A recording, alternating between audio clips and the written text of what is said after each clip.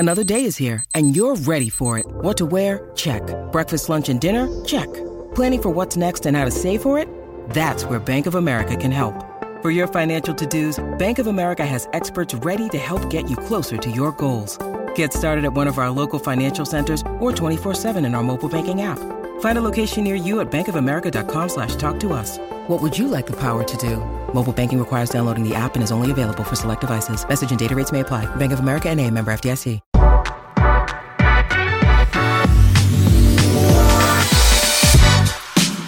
All right, welcome into the Nick Bahe Podcast, coming to you live from the AOI Studios, a.k.a. my basement office. I love it in this office, and when I was making my office into a podcast room, I had a vision of what I wanted, and AOI made it come true. The desk, the design of it, the chairs, just all looks great. It's comfortable. I love it.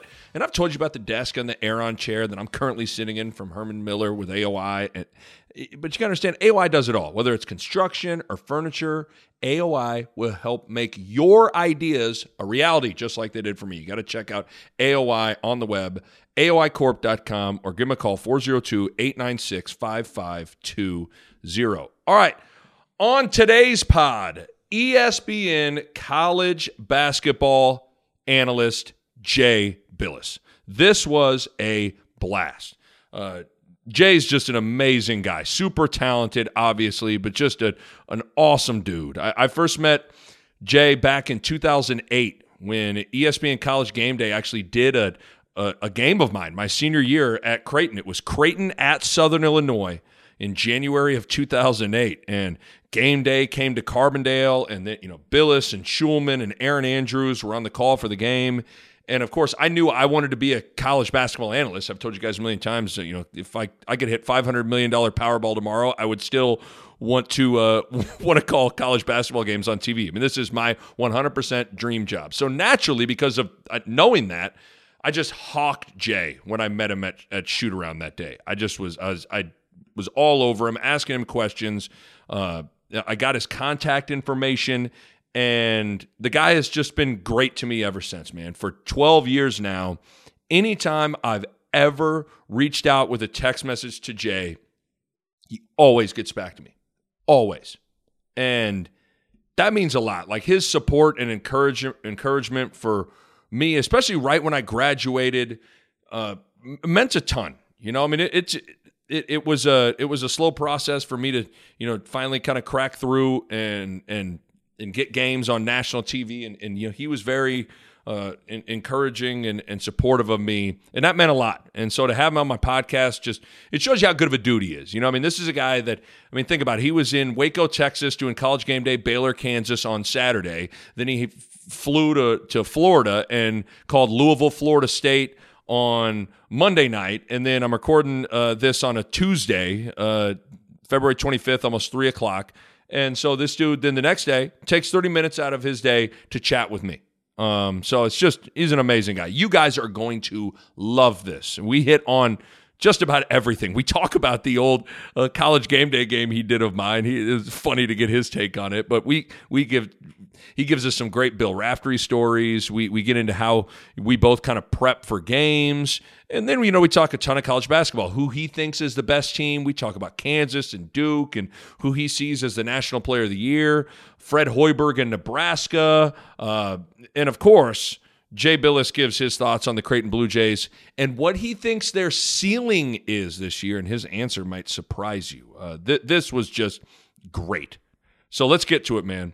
Here is my podcast conversation with ESPN college basketball analyst Jay Bilas. Well, on the line right now is a guy that needs no introduction, so I'm not going to give him an introduction. He's Jay Bilas, ESPN college basketball analyst. Jay, it's got to be the busiest time of the year for you, so I appreciate you taking some time out. How you doing? Always a pleasure, Nick. I'm doing great. How about you? I'm doing awesome. I got to assume you're not as tired as you were when you were calling games back in the day in the old Big East with Raftery. Like, how exhausted were you on a day-to-day basis with all the late-night Diet Pepsis you'd have with Raft? I felt great. I never had a problem. It was my liver that had the real problem. That was the issue. It wasn't anything but that. I've gotten to know Raft a little bit over the last handful of years. He is just I tell people all the time, like, he's exactly what you see is what you get. He is just a joy to be around. That had to have been like some of the most fun periods of time of your career, calling games with him. There's no question. I mean, there was nothing better than that, and that's not to slight anything or anybody I've worked on or with over the years. It's just Bill Raftery is a different breed, and everything is fun. And I actually told my wife when we started doing Big Monday, Sean McDonough, Raft, and I did Big Monday for I don't know how many years. It was a while. I told her, I said, look, I'm never saying no to Raftery. So if he wants to go out before the game, during the game, after the game, I'm going. Yeah. And if I have to crawl to the airport the next day and I feel like death for 5 days after, I'm doing it. Smart. And never once regretted it. No, I totally agree. Is it hard? I've called games, but never with a second analyst. Is a 3-man booth hard? Is it challenging? Raft would be easy because he's quick and succinct, and he's so fun to be around. But is it harder with 3 guys? Not really. Not when it's with guys like Raftery and McDonough, and it was really just like sitting watching the game with your 2 best friends. And so were there adjustments that all of us had to make? Yes. But it was really seamless, and it didn't take long for me to sort of figure out that, look, if somebody makes a steal at half court and takes it in for a dunk, there's no analysis from me required. Raftery would just say, "Send it in, big fella," and do all that stuff. Yes. And there were other things that he felt like he would just point to me and say, "You take it." Right. We had a routine that every pregame when we would, go over our sort of pre-show meeting, and the producer would say, Jay, you take Zagorowski and Raft, you take Howard. He would go, well, I wanted Zagorowski, and he would fake fighting over what was assigned to me, and we would just laugh the whole time. And whenever McDonough would be telling a story about a player playing with a heavy heart because his dog was struck by a car or something, go into the story about that's making everybody cry. Yeah. Someone would throw a great pass and Raftery would say, "Great look," and Sean would go crazy over it. Now, you have to do that now. And so we would compete to see if we could make Sean mad over stuff like that. That's too good. I always wonder I feel bad for the people that have to do the closed captioning if they're not familiar with Raft. You know what I mean? Like, they have to be typing in, like, what did he just say? Lingerie on the onions? If you're not familiar with his style and his vernacular, it's going to be a little new to you. Yeah, and a little bit, you have to get used to some of the references, and some of which go towards his late night activities. And like he would back in the day when he would say, UConn running the stagger. McDonough would always follow by, that from our resident expert on staggers. His staggering out of the establishment. Yes, that is fantastic. That is fantastic. Do you remember, as we're kind of in memory lane mode here, the college game day game you did of mine, Creighton at Southern Illinois in 2008 in Carbondale, Illinois. I don't even have to check this. That had to have been the worst game for college game day. The final score, I just looked it up, Jay. It was 48-44. Southern Illinois held us to 1 field goal in the final 10 minutes of the game. So 12 years later, after the fact, I apologize for how ugly that game was. Yeah, there's a lot of apologies that need to go around for that game day. One, Carbondale, which is a difficult place to get to, which I didn't realize at the time. We had to fly into St. Louis and drive, and there was a nightmare associated with that on the way back. But a very nice people, and we had a good time there. But when you're doing a game where the best you have is to use the telestrator on a closeout, you got a rough night. There's no question about it. I will say this, though. You said something about me in that game that sticks with me when I prep and now call games. Now, I may or may not have paid you $5 to say it at shoot-around, but you said Nick Baugh may not be Creighton's best player, but he's their most important player. And that got relayed to me, and then I watched it. That meant a ton for you to say that. And I try to remember that little anecdote when I'm calling games to when I'm prepping, because these games mean a lot to a lot of people. And even that seventh guy off the bench, the walk-on that gets it, it's important to know their story, their name. Like, that little anecdote from you has like stuck with me when I prep even today. Well, it's nice of you to say. You must have been the guy that scored in the last 10 minutes I was. for the Blue Jays. But you know, on a serious note, I mean, I've always sort of remembered something from when I was a player, that how seriously my mom took it. And you know, she saved all these tapes, and back then it was VHS. And so if somebody said something bad about me or good or whatever, my mom took it really hard. Yes. And so I always thought about that while, you know, the masses may not think this is an important player or this is an important game, it's important to the people playing it, and it's important to the people that are watching. And most people are watching for a reason. And if you don't think it's a highly rated game, whatever, some people are really watching for a reason. So, you know, you try to give it your best effort and dig in as much as you can, because every game's important. There's no doubt about it. Okay, so let's talk enough memory lane of Nick Baugh's three-pointer he hit with 12 minutes left in Carbondale. Let's talk about this year. Who's the best team to you? I mean, has Kansas separated themselves? I don't know that they've separated, but I think their best is the best I've seen. Okay. Florida State's best seems like it can choke off anybody's offense that hopes to run any, and you're going to have to just make basketball plays rather than run plays. Mm-hmm. I've been really impressed with Baylor's defense, and I like Dayton a lot. I think Dayton's got an opportunity to do what Butler did back in 2010, maybe 2011, and break through and make a Final Four, because they've got pros, and they've got depth, and they're men. But I just don't see anybody that's going to overwhelm with talent. And it's not like 2015 where you had a 38-0 Kentucky heading into the Final Four, and Duke with three freshman lottery picks, and Wisconsin had Kaminsky and all those guys. That was a great team, and you knew those were Final Four teams. This year, there are more teams that you're going, okay, well, I can see how they could lose in the Sweet 16, or I could see how they could get clipped in the second round.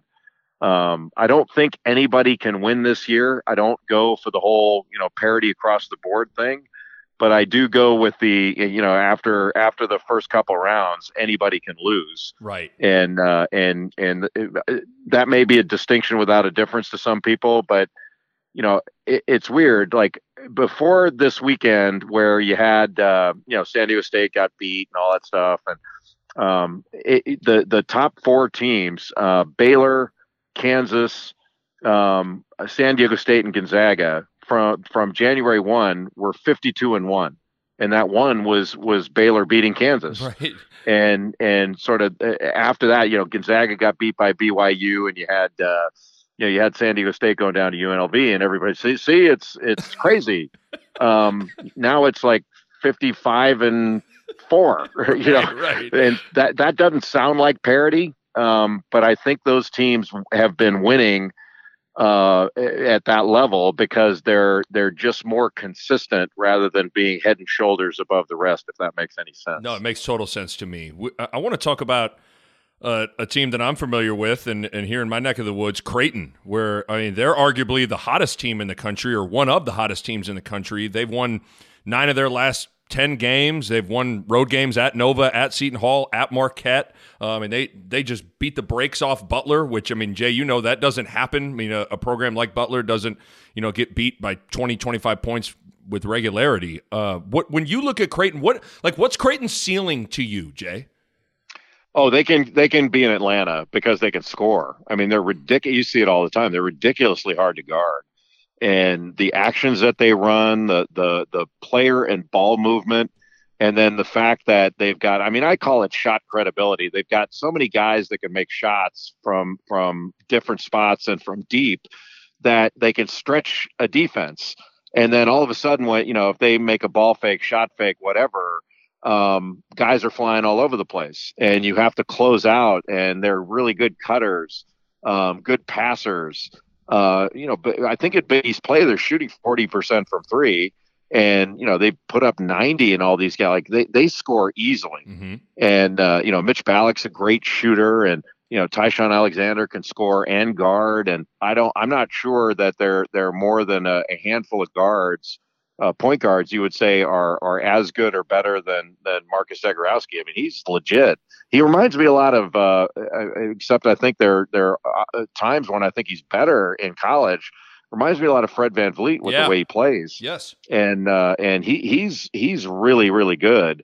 So I think Creighton, Villanova doesn't defend great, but they can score.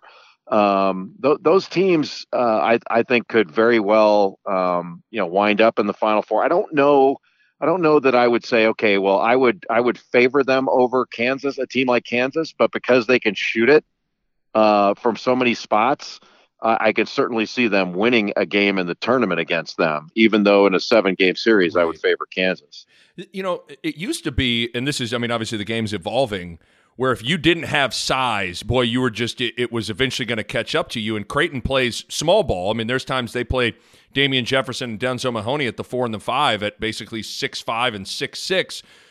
But nowadays you can kind of get away with that. But you saw a guy in Azubuike over the weekend that just, that was one of the most dominant performances you'll see from an old school, true kind of center. How do you see Creighton's small ball when they get maybe into the NCAA tournament and they run into some teams that do have size? Well, if they can spread it and you can pull a guy like Azubuike away from the basket and knock some threes down and all that, I think I would compare it to like when Kansas played VCU in the NCAA tournament. But VCU pressed a lot back then, but they hit a ton of threes and just kind of kept Kansas on a string and kept them chasing. And that's one thing that not one thing, it's among the things that Creighton can do is they can get a defense to chase them. And but in a half court game, it is going to be difficult for Creighton or anybody else at 6'5" to deal with Azubuike, not setting a screen and rolling to the basket and them just throwing it up there. And then Kansas is so good at turning a corner and getting into the lane and forcing help. And once they toss it up there, 6'5", 6'9", it doesn't matter. You help up against them and don't stay connected as Azubuike, you're done. Yep. But if he's got to go out and chase a little bit and guard, you trade 3 for 2 most often again. And if you can hit 12, 13 threes against Kansas, you can beat them. Sure. I'm curious. I want to get your thoughts on last thing on Creighton here on Greg McDermott. He's built 3 different, basically top 10 teams in the past 7 years with, Doug and Gibbs and those guys. And then a couple years ago, before Maurice Watson tore his ACL, that team was 18-1 or 17-1, and I think got all the way up to 7th in the country. And now this Creighton team's in the top 10. What do you think of Greg McDermott, the job he's done at Creighton? I think he's a great coach. I first got to know who he was in Northern Iowa. Then he went to Iowa State. And I thought did a good job there, but it didn't quite work out for him. And then obviously he's done an amazing job at Creighton, but he can really coach offense. Like I know he's a good defensive coach and all that, but he's I would say an offensive savant. Mm-hmm. And it kind of reminds me when I watch Creighton play, I'm not going to sit here and tell you I understand it. I appreciate it because I'm not in their practices every day to be able to break it down for you. You can do that, but it reminds me of when I was a high school, college kid, and when you would watch the Russian team play, that they were doing things that you're going, geez, you just don't see that very often, right? And the actions that they ran, and actually there are some things they do that you don't see anybody else do, and action against the grain, and they're just really hard to guard. And they make you make choices all the time, and they've got you turn your head, they're gone. It's really fun to watch, and it can't be any fun to guard, and it certainly can't be fun. It's not like you can go through a scouting report on Creighton and say, okay, take this away from this guy, and then we take away this ball reversal, and we're fine. You're not going to do that. Their cutting and movement and ball movement is so good. and then they shoot the ball at times where you're just not used to it. You're not used to taking it away there, and they can have you shaking your head and hanging your head right in a hurry. Let's talk about Duke for a second here. There are only 3 teams in the top 10 in KenPom of offensive and defensive efficiency. There's Kansas, San Diego State, and then Duke. Is Duke a team that you think could absolutely go to Atlanta Final Four caliber? Yes. At their best, they're as good as anyone. And they've got a great point guard. Like Trey Jones is a great point guard. Yeah. And I think if he stays at Duke, he'll go down as maybe the best one they've ever had. I think he's phenomenal defensively. He's a great passer, handler, leader, and he's improved as a scorer. And then Vernon Carey is a special freshman with his ability to score with his back to the basket. He's a load in the post. The one thing, like in certain games this year, they've played young, where maybe Cassius Stanley or Matthew Hurd or some of these guys, they don't kind of play through some difficulties. It happened against NC State. It's happened in some other games, but they've had so many players. Like I think it's kind of amazing the record they have. I don't know what they are, 23-4 or something.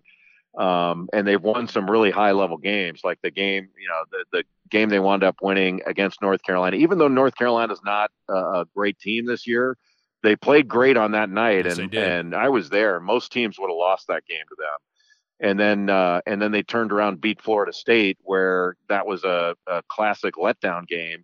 And they waited to have their letdown against NC State later, but they're good. They're very good. But the young kind of gives you a little bit of pause, especially this year, where I think some of the experienced teams are going to have a little bit of an edge over talent. And Duke is not, like, if Duke had last year's team this year, you'd say, okay, they're Final Four. But they don't have that overwhelming talent. They've got a lot more. They appear younger in certain games. A few more things I'll let you run, Jay.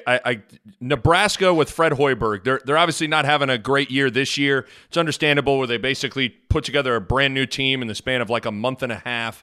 But I'm curious how you see Fred Hoiberg at Nebraska, and how you kind of see the Nebraska job, because it's kind of been a pseudo graveyard for coaches. I mean, it's still the only power conference school to have never won an NCAA tournament game. But, Jay, the arena is packed.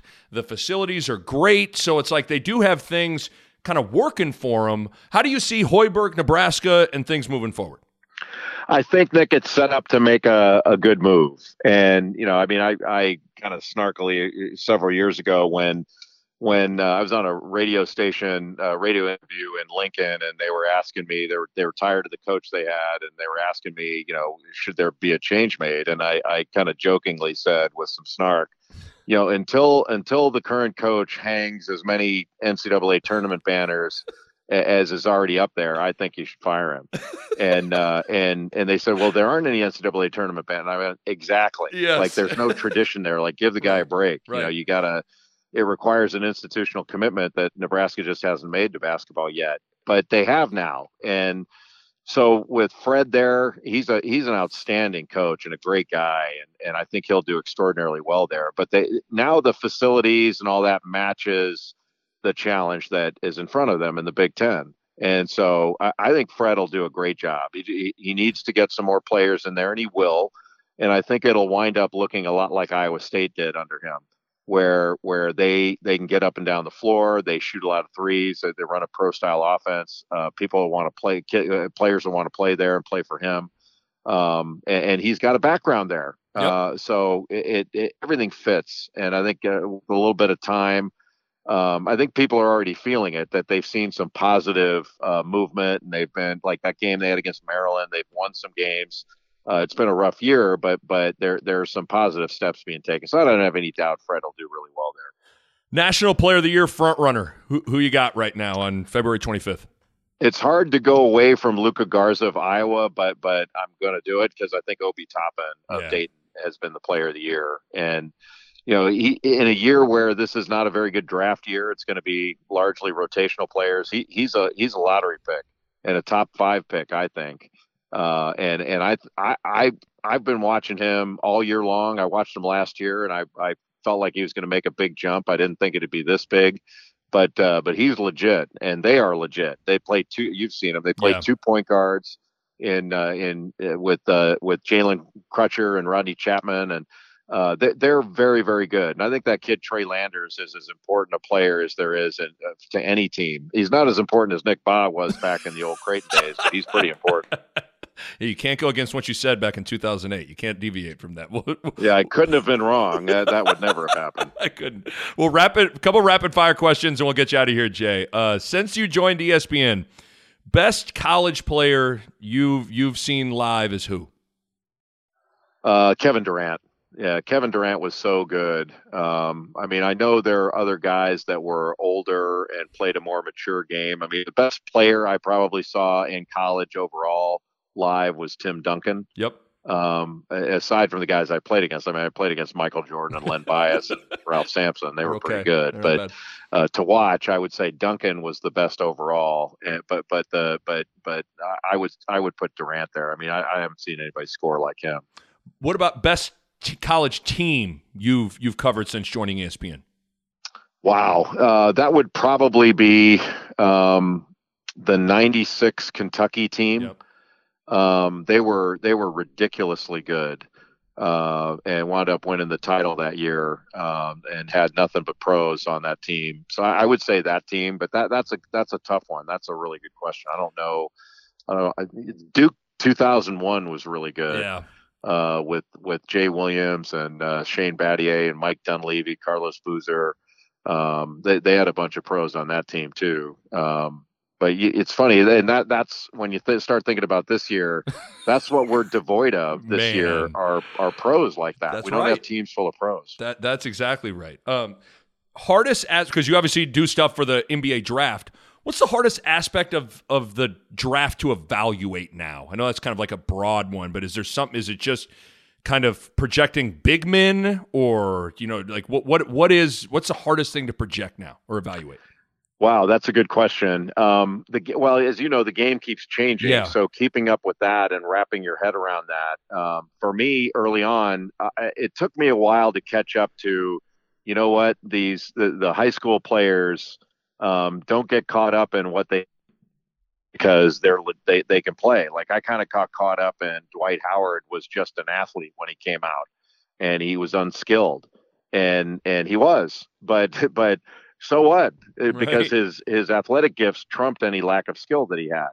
And so I got over that, and now getting over the fact, and to your point about the big guys, like there was a time, and I think it even extends to today where, you're looking at Luka Doncic and DeAndre Ayton and thinking, man, don't you have to go with Ayton? And the answer is no, you don't. Right. And right. Ayton's great. Like he's having a great career, but Doncic is transformational. And so probably wrapping your head around that. And then I got over this a long time ago, just accepting that when you are laying out what you think about 60 players in the draft, that you're going to miss on a few. No doubt. And so you just have to let it rip. And if you miss, so what? Because like the teams, they're stuck with the guys they draft. And obviously our jobs are not as important as the jobs they do.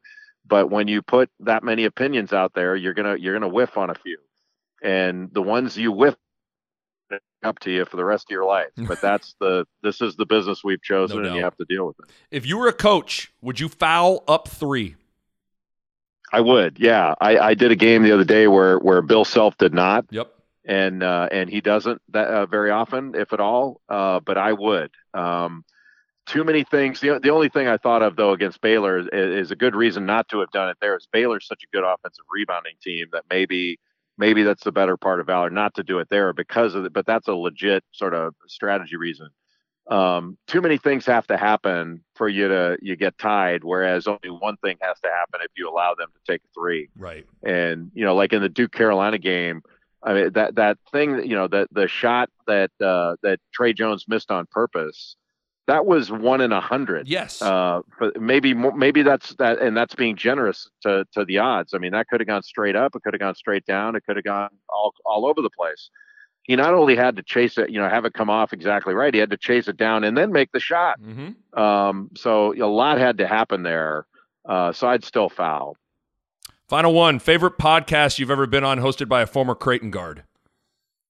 Oh God, it would have to be Kyle Korver. Yeah, it would have to be Korver's podcast because that was really legit. That was a lot of fun. And then Dana Altman has a great podcast. Oh. Well, it was a former coach. Sure. Yeah, I'd probably have to go with yours. Yeah. It's not the best podcast, but it's the most important. Yes, that is a mic drop. Best way to finish it, right there. Jay, you've always been good to me. You always get back to me when I reach out to you. I think the world of you, my man. Thank you so much for hopping on my podcast. Oh, right back at you, man. You're a true pro, and it's a pleasure to know you.